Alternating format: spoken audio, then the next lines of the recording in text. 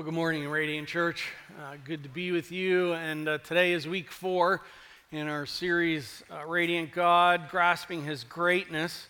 Our God is the eternal, triune, self-existent, self-sufficient, all-present, and today, all-powerful God. We've been grabbing these handfuls of who our Lord is, and it's been interesting 4 weeks for me. This last week, I shared with our small group that how I'm actually ending up preaching this series is quite different from what I thought going into this series. I really expected to kind of go into this series teaching it how, and rightfully so, teaching it how I had kind of always heard it taught, relating to who God is, if you want to use the word attributes, who our God is, and also even decades past how I've taught it, but definition, components of who God is, but it's just during the week, the Lord's been doing work in me that is not having that happen so much. If I can say it this way, just kind of between me and you in the process of newer here getting to know me, I'm not a great professor preacher. I'm not a great apologetics preacher. I'm not a great philosophy preacher. There are those that God has gifted with that are tremendous at doing all of those or any of those, and grateful for those who are able to do that. I'm just not, that's not my strength. That's not kind of how I'm wired. I am a 1 Thessalonians 2:8 kind of guy. And 1 Thessalonians 2:8, we loved you so much that we were delighted to share with you not only the gospel of God, but our lives as well, because you'd become so dear to us. That's how Paul did ministry. I would suggest that's how Jesus did ministry. And I'm not saying, that's the way, therefore I do it. I'm just wired that way. And so just kind of in this series, what's happened is what I thought going into it would be with more definitions and components. And even today, God is all powerful. He's all powerful in salvation. He's all powerful in winning the victory against sin. I mean, I kind of went into it thinking that, and yet, I'll tell you here in a little bit, it's turned a corner. And instead, I really just kind of want to share what God's been doing in me over this last week with the subject of the power of who God is. So let's do that together, okay? And Lord, help us, right? Lord, help us to see who you are. And I pray that we walk out seeing him bigger and his almightiness than when we came in right now. So if you would you turn your Bibles to Genesis chapter 1, and I want to begin with our all-powerful God is almighty. If you see the picture on the screen, that is the Grand Canyon, if it's not in Indiana. If you didn't figure that out yet, I put that on the screen because we're enamored by power. And this is one place for me over the last 5 years. I've been now a couple times, and it's just like, man, if you were like to ask me where to go for 2 days and where just to sit and even not talk and just be, that's where. And in the Grand Canyon and just seeing the expanse of it. We're just enamored by power. We're impressed by power. We seek power. I would even suggest we lust for power. And if you're thinking in that it's like, well, not really me, not so much me, I might suggest maybe reconsider your almightiness there in your thinking about that. I think we all do. In fact, I would kind of term it this way. We daily, in fact, I would say we hourly struggle with wanting to be in control. We hourly and daily struggle to want to convince people to things to happen our way or to change things. I might even say at times since I'm on kind of C's there, I might even say at times we have a tendency to even just want to be the one who can crush things at certain times, and individuals in our world at certain times. There's a thing about power and humanity that goes on. We compare power, who has the most power, what countries have the most power, who has the most bombs, who has the most this, who has the most that. And we measure power. I wrote down some examples of measuring power. We measure the power of a computer by its processor, by its memory capacity. We measure internet speed and how fast it is. We measure nature, power of nature, storms. We measure tornadoes and earthquakes, volcanoes, tsunamis. We measure engines. horsepower and torque and thrust and so forth with rockets and engines. We measure the power of electricity. There's watts and kilowatts and megawatts and gigawatts, and then the next apparently is terawatts and whatever kind of watts. We measure them up. We measure wealth. What's your total net worth? When it really comes down bottom line, we measure wealth. There are millionaires and billionaires, and maybe we might go and zeroaires in that, but we measure wealth. We measure fame. There are A-listers and non-A-listers, even in the Hollywood world of that. I would even suggest we kind of in our own little quiet hearts, and you don't have to answer this. This is probably talking about the person next to you and not you. We measure our fame by number of followers and likes. Yeah, we all know. We measure power by position, manager, director, vice president, president, CEO, congressman, congresswoman, senator, mom, power, positions. We measure by physical strength. What can you bench press? We compare that. It used to be back in the day, can you tear a phone book? A lot of you are like, what is a phone book? With that. And the last one is interesting, reading Jen Wilkins' book, and she was making mention that we measure the power of beauty in our day and age. He's a 10 out of 10. Also with that, I didn't even realize that, but there are calculated beauty ratios. Mathematicians have put together, you can calculate a person's beauty by certain ratio components on their face with that. And so with that, let's kind of face it, power is a big deal to us. And power does matter, and it's important. And yet in it, there's also a power struggle in our spiritual lives as well. Every day, all the time, we have this wrestle that's going on. We have a wrestle with the Lord and kind of a power struggle with the Lord. We'll be referencing that today. There's even a power struggle going on with evil and wickedness in our own hearts with what goes on. So today, what I really want to do is help us think rightly about power, not our power, but I want us to think rightly about God's power and the fact that He is all-powerful. So where do we go to be able to do that? Well, I've already told you to go to Genesis 1, but here's why I'm going where I'm going, and here's really what oriented today's time, the way we're doing it. My favorite word or statement, phrase referring to this subject in Scripture is the Almighty, or God Almighty. I mean, it means all power.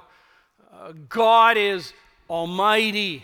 And when you see that term and you do that, if you do a blueletter.com or blueletterbible.com or whatever you might do, put that in there, you'll find out that there's right around 58 times that term is used in most Bible translations. New International Version actually has over 300 times where that is used, but that's because with that they made the decision to kind of, anytime Adonai and Yahweh are together, they use Almighty, God Almighty, Lord Almighty in there, and so that kind of is an anomaly. But let's just say there's 58 times where the term, the title, the description of God as the Almighty One takes place. Out of those 58 times, 55%, over half of the time that those terms are used in one book of the Bible, over half of them. It's used in the book of Job. How interesting. The book of Job, a book that talks about suffering. And yet, we're going to go there in a bit. The Almighty is all through it. The next two that take the next 20% of all the times the word Almighty, God Almighty is used in the Scripture is Genesis and Revelation. How interesting. The beginning refers to God Almighty. The end makes heavy use of God Almighty. And if I could say the middle and life suffering makes reference to God Almighty. So we're going to dip our toes into each of those. Okay, that's why I'm going to where we're going today, and I want for us to, Lord willing, walk away a bit like Job today, stunned by the power of our God. So Genesis 1, you're there. Let me note verses 1 through 3. In the beginning, God created the heavens and the earth. Who created the heavens and the earth? God did. The earth was without form and void, verse 2, and darkness was over the face of the deep, and the Spirit of God was hovering over the waters. Verse 3, here's the killer. That sounds bad. It's starting out creation. But here's just a killer statement. And God said, what did he say? He said, let there be light. And what happened? And there was light. Prior to being in full-time vocational ministry, for about 20 years, I was in business and worked with my brother in our business, and we manufactured medical devices. And so for about 20 years of my life, I was involved kind of on the R&D side of that and developing, inventing medical devices that are used for various purposes. And in that, I loved the whole R&D phase. I loved the development. I loved the creativity phase of all that. And in that, any inventor, if you will, any designer, you go through a process of it. You go through first the idea, and you have to work the idea out, and you draw it if that's applicable to what you're working on, and you write out, and then you have phases of you make a prototype, and then you realize everything that's good and everything that's really bad about that. And then you do another one, and another one, and another one, and then you do version 10, and version 20, and version 25, and oftentimes for myself back in that day, it was a year and a half of product development process to get a device together. And so in that process, you've got all this whole museum of scrap that has built up on paper or in metal componentry of things that have taken place of. And I just think of like all the great inventors over time, like I noted some down, Archimedes and Da Vinci and Galileo, Edison, Alexander Graham Bell, Ben Franklin, Henry Ford, Marie Curie, Tesla, Newton, James Watt, Pasteur, Wright brothers, even in recent decades. One you may not know, Roger Easton, but you know every day because he was kind of the guy who got GPS rolling that we all use nowadays. And then Steve Jobs, Bill Gates, Sam Walton, Jeff Bezos. Here's two others one I really like. They're kind of out of the framework. Gary Dahl, he invented the pet rock back in 1975. What a brainiac idea. I mean, the box costs more than the thing you're selling in that. Pet rock. Also, Arthur Fry. He was the guy who kind of came up originally at 3M with the Post-it note. I love Post-it notes, man. And I just look at those and it's like, why didn't I think of that? It's just a piece of paper that sticks. What's my point? God did not go through any of the processes any of these designers went through in it. In fact, we see here power displayed by God from the fact that the power displayed by God is God said it and it was. Blows my mind that is the fact. Who does that? God had no drawings in a cabinet. He had no prototypes of universes that didn't work out, and now he's on this other version. No, God just spoke light, and there was light. We are still to this day as humans trying to figure out and even define light. Even the arguments is light particle, is it wave, blah, blah, blah, blah, blah, blah, blah. Even our whole logo is a church radiant comes from a light particle. And in this, it's the type of thing where you go, God said it, and it was. Go to verse 6. And God said, end of verse 7, and it was so. Verse 9, God said, end of the verse, and it was so. Verse 11, and God said, end of verse 11, and it was so. Verse 14, and God said, end of verse 15, and it was so. 20, you getting the picture? 20, and God said, verse 21, so God created. Verse 24, and God said, and it was so. Verse 26, then God said, beginning of verse 27, so God created mankind in his own image.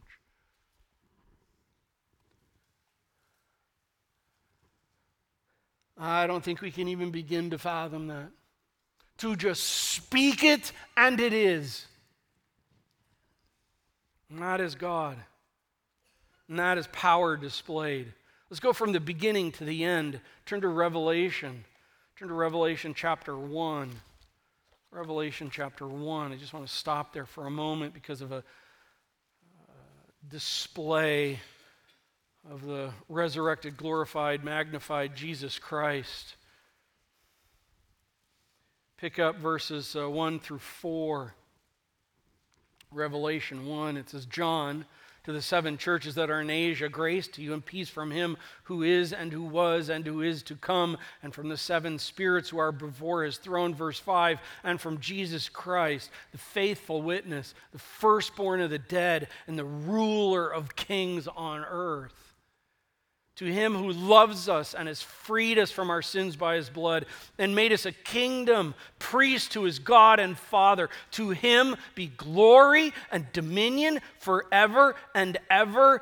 Amen. Verse 7, behold, he is coming with the clouds, and every eye will see him, even those who pierced him, and all tribes of the earth will wail on account of him. Even so, verse 8, I am the Alpha and the Omega, says the Lord God, who is and who was and who is to come, the what? The Almighty. Power statement. Verse 17. And here John, this is John the apostle, when I saw him, the resurrected, glorified, magnified Jesus Christ, John walked with Christ. He knew Christ. He saw Christ crucified. He saw Christ risen from the dead. This is that same John. I would think that when he saw him, he would run up and hug him. He would run up and give him a high five. It would just be that kind of a thing. But look what happens. Even one who redeemed in Christ, when he sees the resurrected, glorified, magnified Jesus Christ, when I saw him, I fell at his feet as though dead. How interesting is that? Even one who is redeemed in Christ, when they see the Savior, it is so magnificent, it is so beyond, it is so out of our ability to comprehend the glory and the magnitude and the power that he even falls to his face as though dead. And then here's the one who is so great, but he laid his right hand on me, saying, fear not, I am the first and the last, the living one. I died, and behold, I am alive forevermore, and I have the keys of death and Hades. Friends, that is a power statement. And not a power statement to crush the one that is his, but a power statement, right hand of authority on John's shoulder as he's face down, shaking in his boots in the presence of our God, and he is the one, the glorious, powerful one, reassures him and loves on him. John, I'm the guy. And it's okay.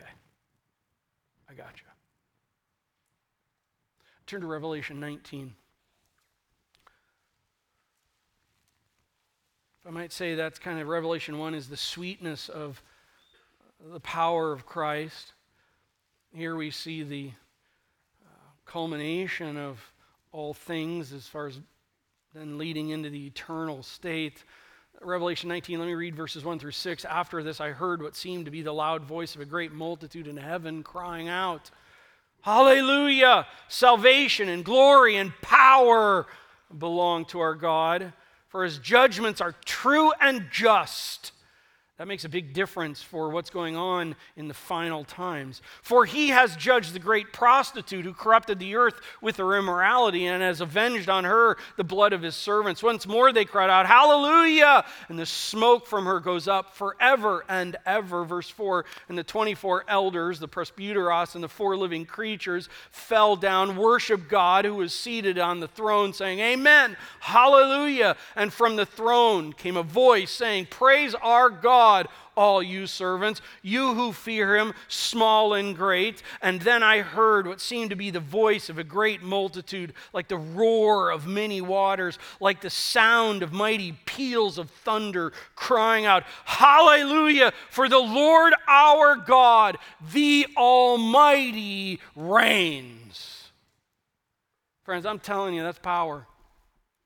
You want to be enamored with power, be enamored with this power. Look at verse 11. And then I saw heaven open, and behold, a white horse.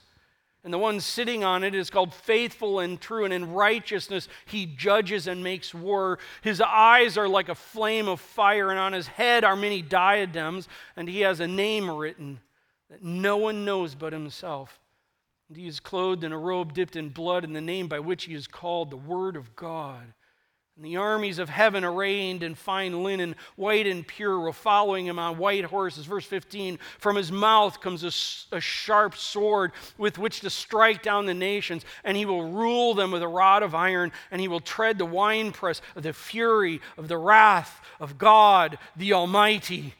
And on his robe and on his thigh he has the name written, King of Kings and Lord of Lords. Power. Power displayed and power even written on him.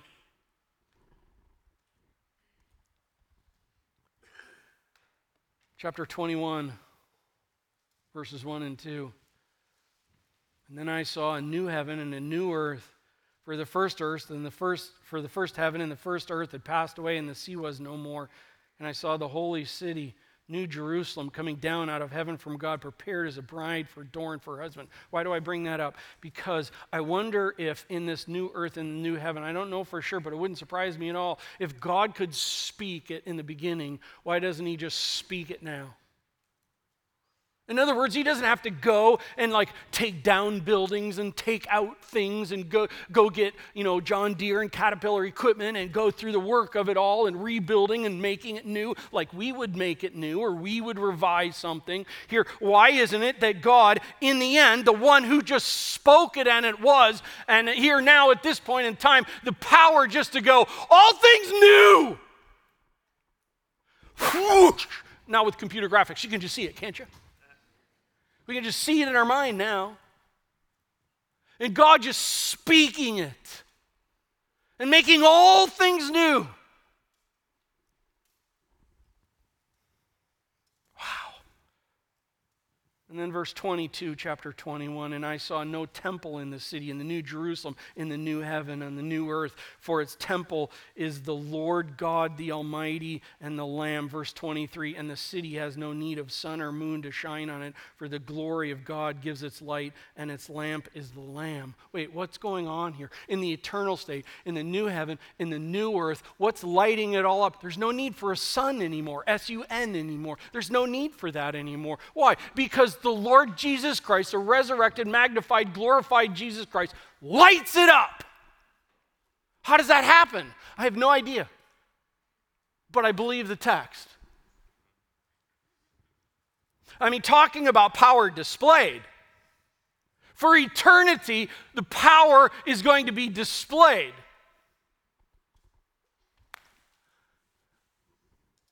God's so cool. So crazy, powerfully, awesomely, blow our minds away if we would just sit in it long enough. Cool.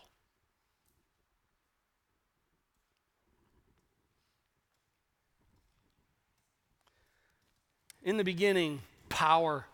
In the end, power. And then I want us to go to Job. Turn there, please, middle of your Bible. Power conveyed. Power conveyed. 55% of all uses of the term the Almighty, God Almighty, is contained within this one book. So interesting to me. Job 38. I love the book of Job. That may sound odd if you know the book of Job, but the theology that it pushes on us and the grandness that it pushes on is a stunning, stunning book. I'd love to take us to Job chapter 1 and just kind of lay out what I might in this sermon lay out as kind of power played in this whole thing that's taking place in God's sovereignty. If you don't know the story, Satan is allowed to come before the Lord, and then this dialogue takes place, and God allows Satan to have after Job. We're not in the attribute of who God is with God's sovereignty at this point, so I'm not going to go into it. We will more later, but God in his sovereignty gives Satan the permission to have it, Job. And know this, Satan does. And Satan has no love, no grace, no kindness. He'll do everything and anything he can to crush, and so he does. He unleashes on his children, and his children die. He unleashes on his business and his tycoon dynasty, and all of his servants, his employees die. He loses everything. And then you kind of have what I might call, from beginning of the chapters through the middle, you kind of have this power tirade that's going on between Job and the friends who, they were the most loving when they just were with him and didn't talk at all. And then once they started talking and things got a little bit bad theology going. But we get to see this, and friends, you and I wrestle through this kind of stuff in life. Why is there suffering in life? But that's going on in Job. I think is in God's sovereignty. Is God is actually allowing Job to be a living testimony to Satan himself in this. Satan, you want to see what it looks like to be someone who lives faithfully? Here you go. Because why? Because Satan didn't want to. And so Job, does not knowing all this, Job's family and business dynasty is taken out, and all this takes place. And by the time we get to Job 38, I might kind of summarize it right here at this point in time, that Job's kind of at a place where he's like, you know what my wife said in chapter 2, that Job, maybe you should just curse God and die. I'm kind of on that train right now. Maybe I should just curse God and die. And so what does the Lord do to someone at this point? He shows up. And I want to pick up and I want to just read a few spots and summarize through the text. I think Job chapter 30 through 41 are an absolute conveying by God of his power. Let's see that. Power conveyed by God. Chapter 38. Then the Lord answered Job out of the whirlwind. Kind of like that, man. That so summarizes all the prior 37 chapters. Then the Lord answered Job out of the whirlwind and said, "Who is this that darkens counsel by words without knowledge? Dress for action like a man." Some of the translations say, "Gird your loins up." I like that. Job, it's time to gird your loins up. Dress for action like a man. I will question you and you make it known to me. Here's what's stunning to me in this. What's so stunning to me in this is Job has just been devastated. Job has been crushed. He's been suffering that I can't even fathom or imagine. I don't even know if any of us can come close to have suffered through what Job has suffered, and yet we all have our own Job-like suffering realities going on. And I would think this is the point in time that God would lovingly come along and go, Job, let me just tell you, it's okay, and let me tell you here why I did this and why I allowed this and what's going on. I just want for you to know here, God sits him down and doesn't say anything about what's happened, why it's happened, or anything about that. What does he do? God here in this point communicates, he conveys that he is a God of all power. Look at the text. Verse 4. God begins by Job, "Where were you when I laid the foundation of the earth? Tell me if you have this understanding." Job, who determined its measurements? Surely you know. Or stretched the line upon it? Job, on what were its bases sunk, or who laid its cornerstone? Job, verse 7, when the morning stars sang together and all the sons of God shouted for joy. Or who, Job? Let me just summarize. Look at verse 12. Job, have you? Verse 16, Job, have you? 18, have you? 22, Job, have you or have you? Verse 24, what is Job? Verse 25, what has Job? Or 28, has? Look at 29, from whose womb, Job, and who has given birth, Job? You go on, verse 31, can you, Job, can you or can you? Verse 33, do you, can you? Verse 34, can you? Verse 36, who has, Job? Who can, verse 37, or who can? Verse 39, can you, Job? Or Job, verse 41, who provides for Job? Man, I gotta tell you, it's the kind of thing after all the devastation. Wouldn't it be like, can I just have a hug? Listen, this isn't the kind of thing where God is stepping in and going like, I want to be cruel and I want to be harsh and I want to be hard on you. What is God doing? God is helping Job to reconsider. It's not even about the things on the table of the data of the events that took place. Job, you've lost sight of something. In all of this, Job, you've lost sight of something, and let me help you remember what it is. You've lost sight of me and my power. And that's the thing you need to remember right now, Job. That's the thing. And by the way, we get to chapter 39, and there's another chapter to go. Verse 1, do you know? Do you observe? Verse 2, can you number? And do you know? Verse 5, who has? Who has, Job? Verse 10, can you? Verse 11, will you? Verse 12, do you? Verse 19, do you, Job? Do you clothe? Verse 20, do you make? Verse 26, is it by your understanding? Verse 27, is it at your command?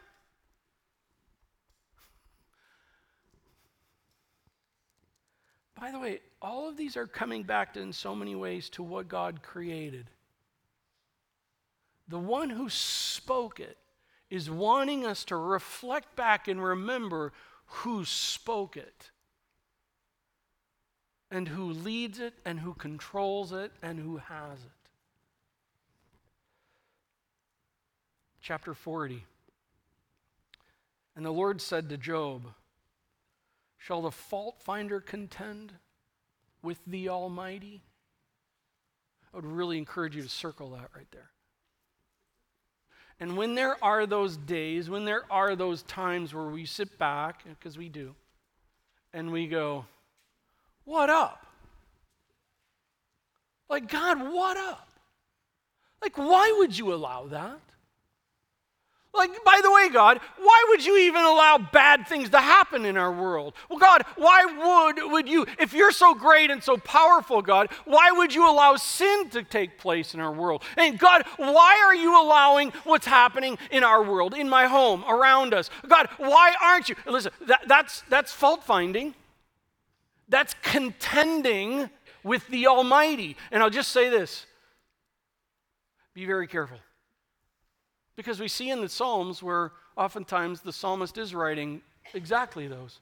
Like, God, what is up? And yet in the Psalms you see it walks through the process coming out at the end where it's like, oh yeah, you are God, I'm not. And here we have this. Shall the fault finder contend with the Almighty? Again, it's the idea of power that is going on here. Who has the power? He who argues with God, let him answer it. And then Job answered the Lord and said, oh, I got a whole list of issues to lay out before you, because what in the world are you doing? It doesn't say that in the text, by the way. But if I were Job, I think after what he just said in the last 2 chapters, I would be like, okay, but actually, you've kind of made me want to duke it out even more now. But look what Job answered the Lord and said, behold, I am of small account. What shall I answer you? I love this image. I lay my hand on my mouth. I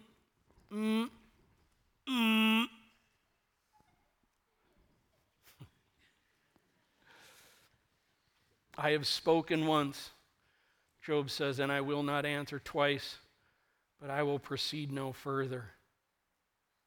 This is power being weighed by Job. Job just heard God convey his power, and here Job is actually listening. Job is actually considering. And Job is weighing what God has just said, and he's coming out of thinking, you know what? None of this takes away the fact that my 10 children are dead.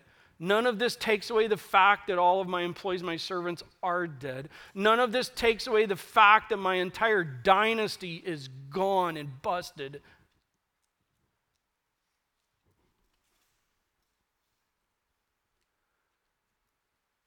But it does remind me, you are God and I am not. And then the Lord answered Job out of the whirlwind and said, come here and give me a hug. No, it's really interesting because God's like, nope, Job, right answer, but I'm not done. Verse 8, Job, will you? Verse 9, have you?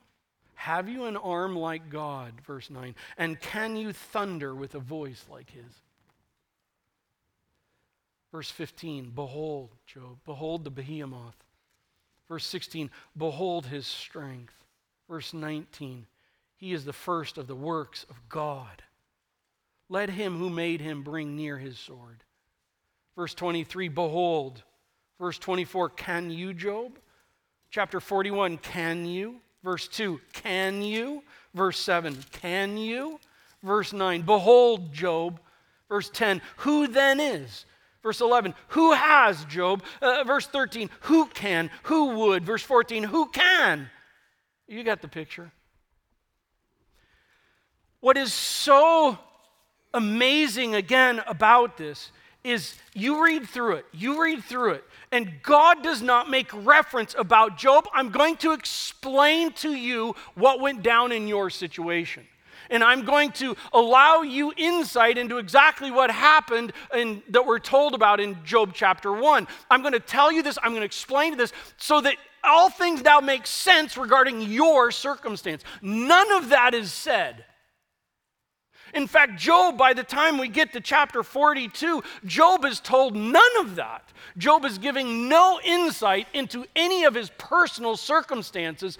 All that Job is given is a gigantic dose of God's almightiness. And that was enough.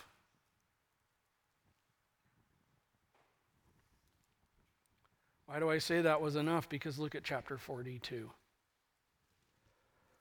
Again, this idea of power weighed by Job. Then Job answered the Lord and said, I know that you can do all things, power, and that no purpose of yours can be thwarted. God, I know you're all powerful. Who is this that hides counsel without knowledge? Therefore I have uttered what I did not understand. Things too wonderful for me, which I did not know. No, you see, what's important there is Job just said, I knew these things. I knew these things, but now he's kind of saying, but I really didn't know these things. I might say, I knew the definitions, and I even knew the components, and I even could explain it all out.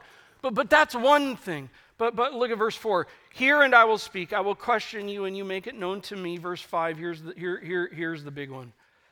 I had heard of you by the hearing of the ear. But now, my eye sees you. God, I've heard about you.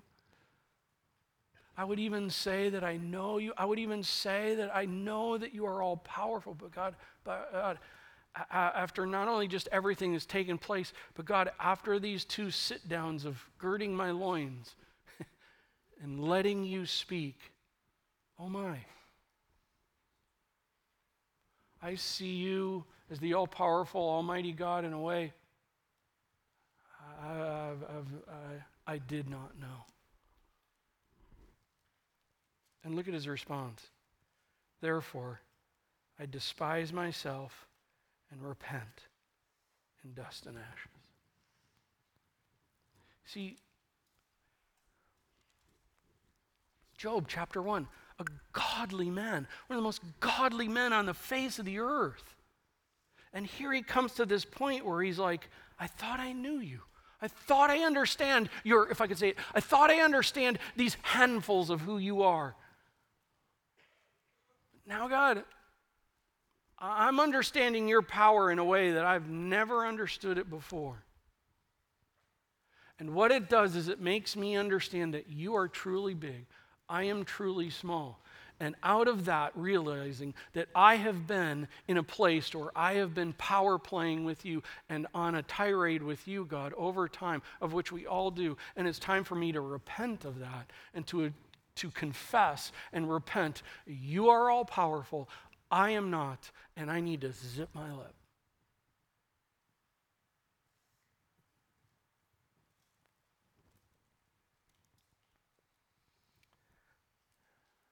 I want to encourage you this week to consider reading through these 4 chapters here at the end of Job. I just skimmed over them. And pull together what the Lord is conveying here.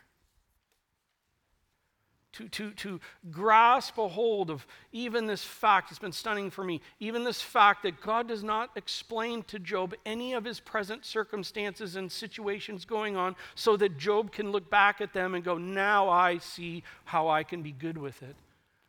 None of that. It's purely about the aspect of coming to understand that God is all powerful and you and I are not, and we need to fall face down and repent of our power tirade. And that's hard to do.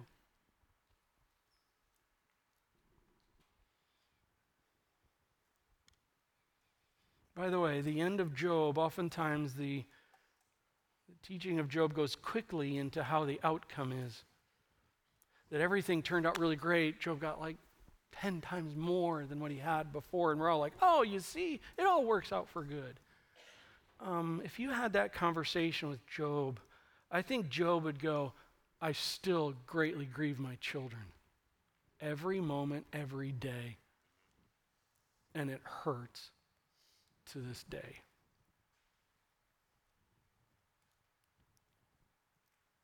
And by the way, when Job repented and when Job made this statement, he had no idea what was coming. He isn't told that, Job, if you repent, then you're going to get.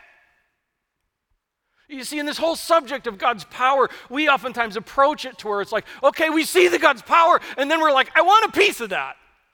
Just whiffle dust some on me, will you, God?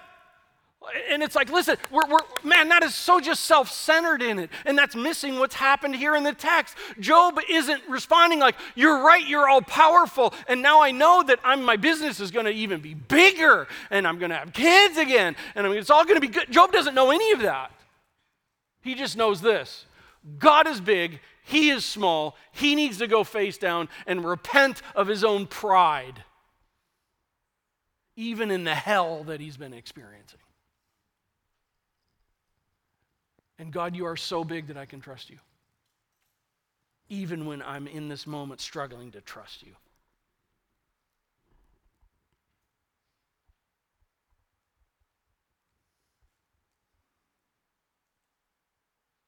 And so, Lord, I ask for your help.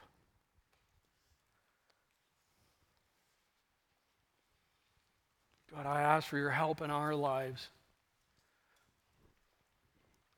We are small.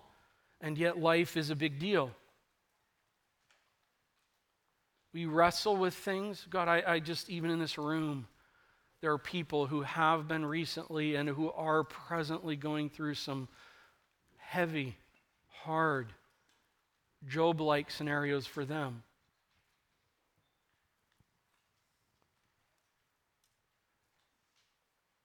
And God, I think what would be fitting for today is I would pray that the Spirit of God would use the Word of God to give them increased insight into the almightiness of who you are, into the grandness, into the greatness of who you are. And God, we quickly want to go to the issue of please then therefore relieve us, please therefore remove the heavy and the hard.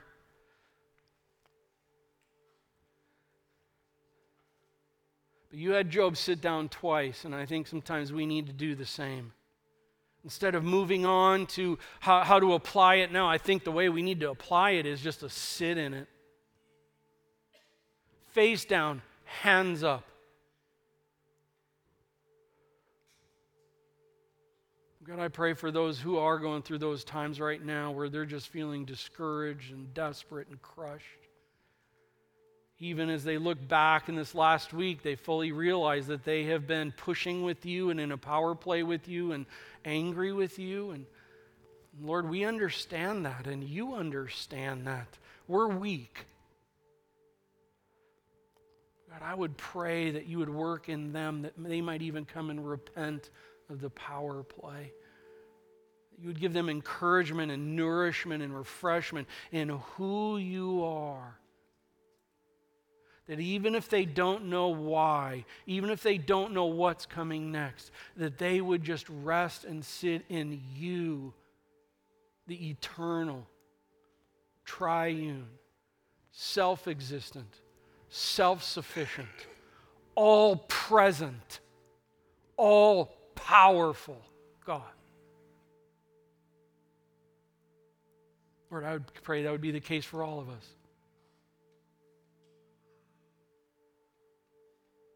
Refresh us. Help us.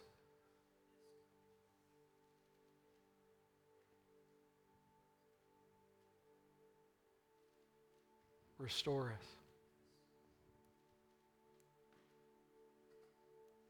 Oh God, you are the all-powerful one. You are the Almighty One. You are the great I am. And in that we sit. In your name.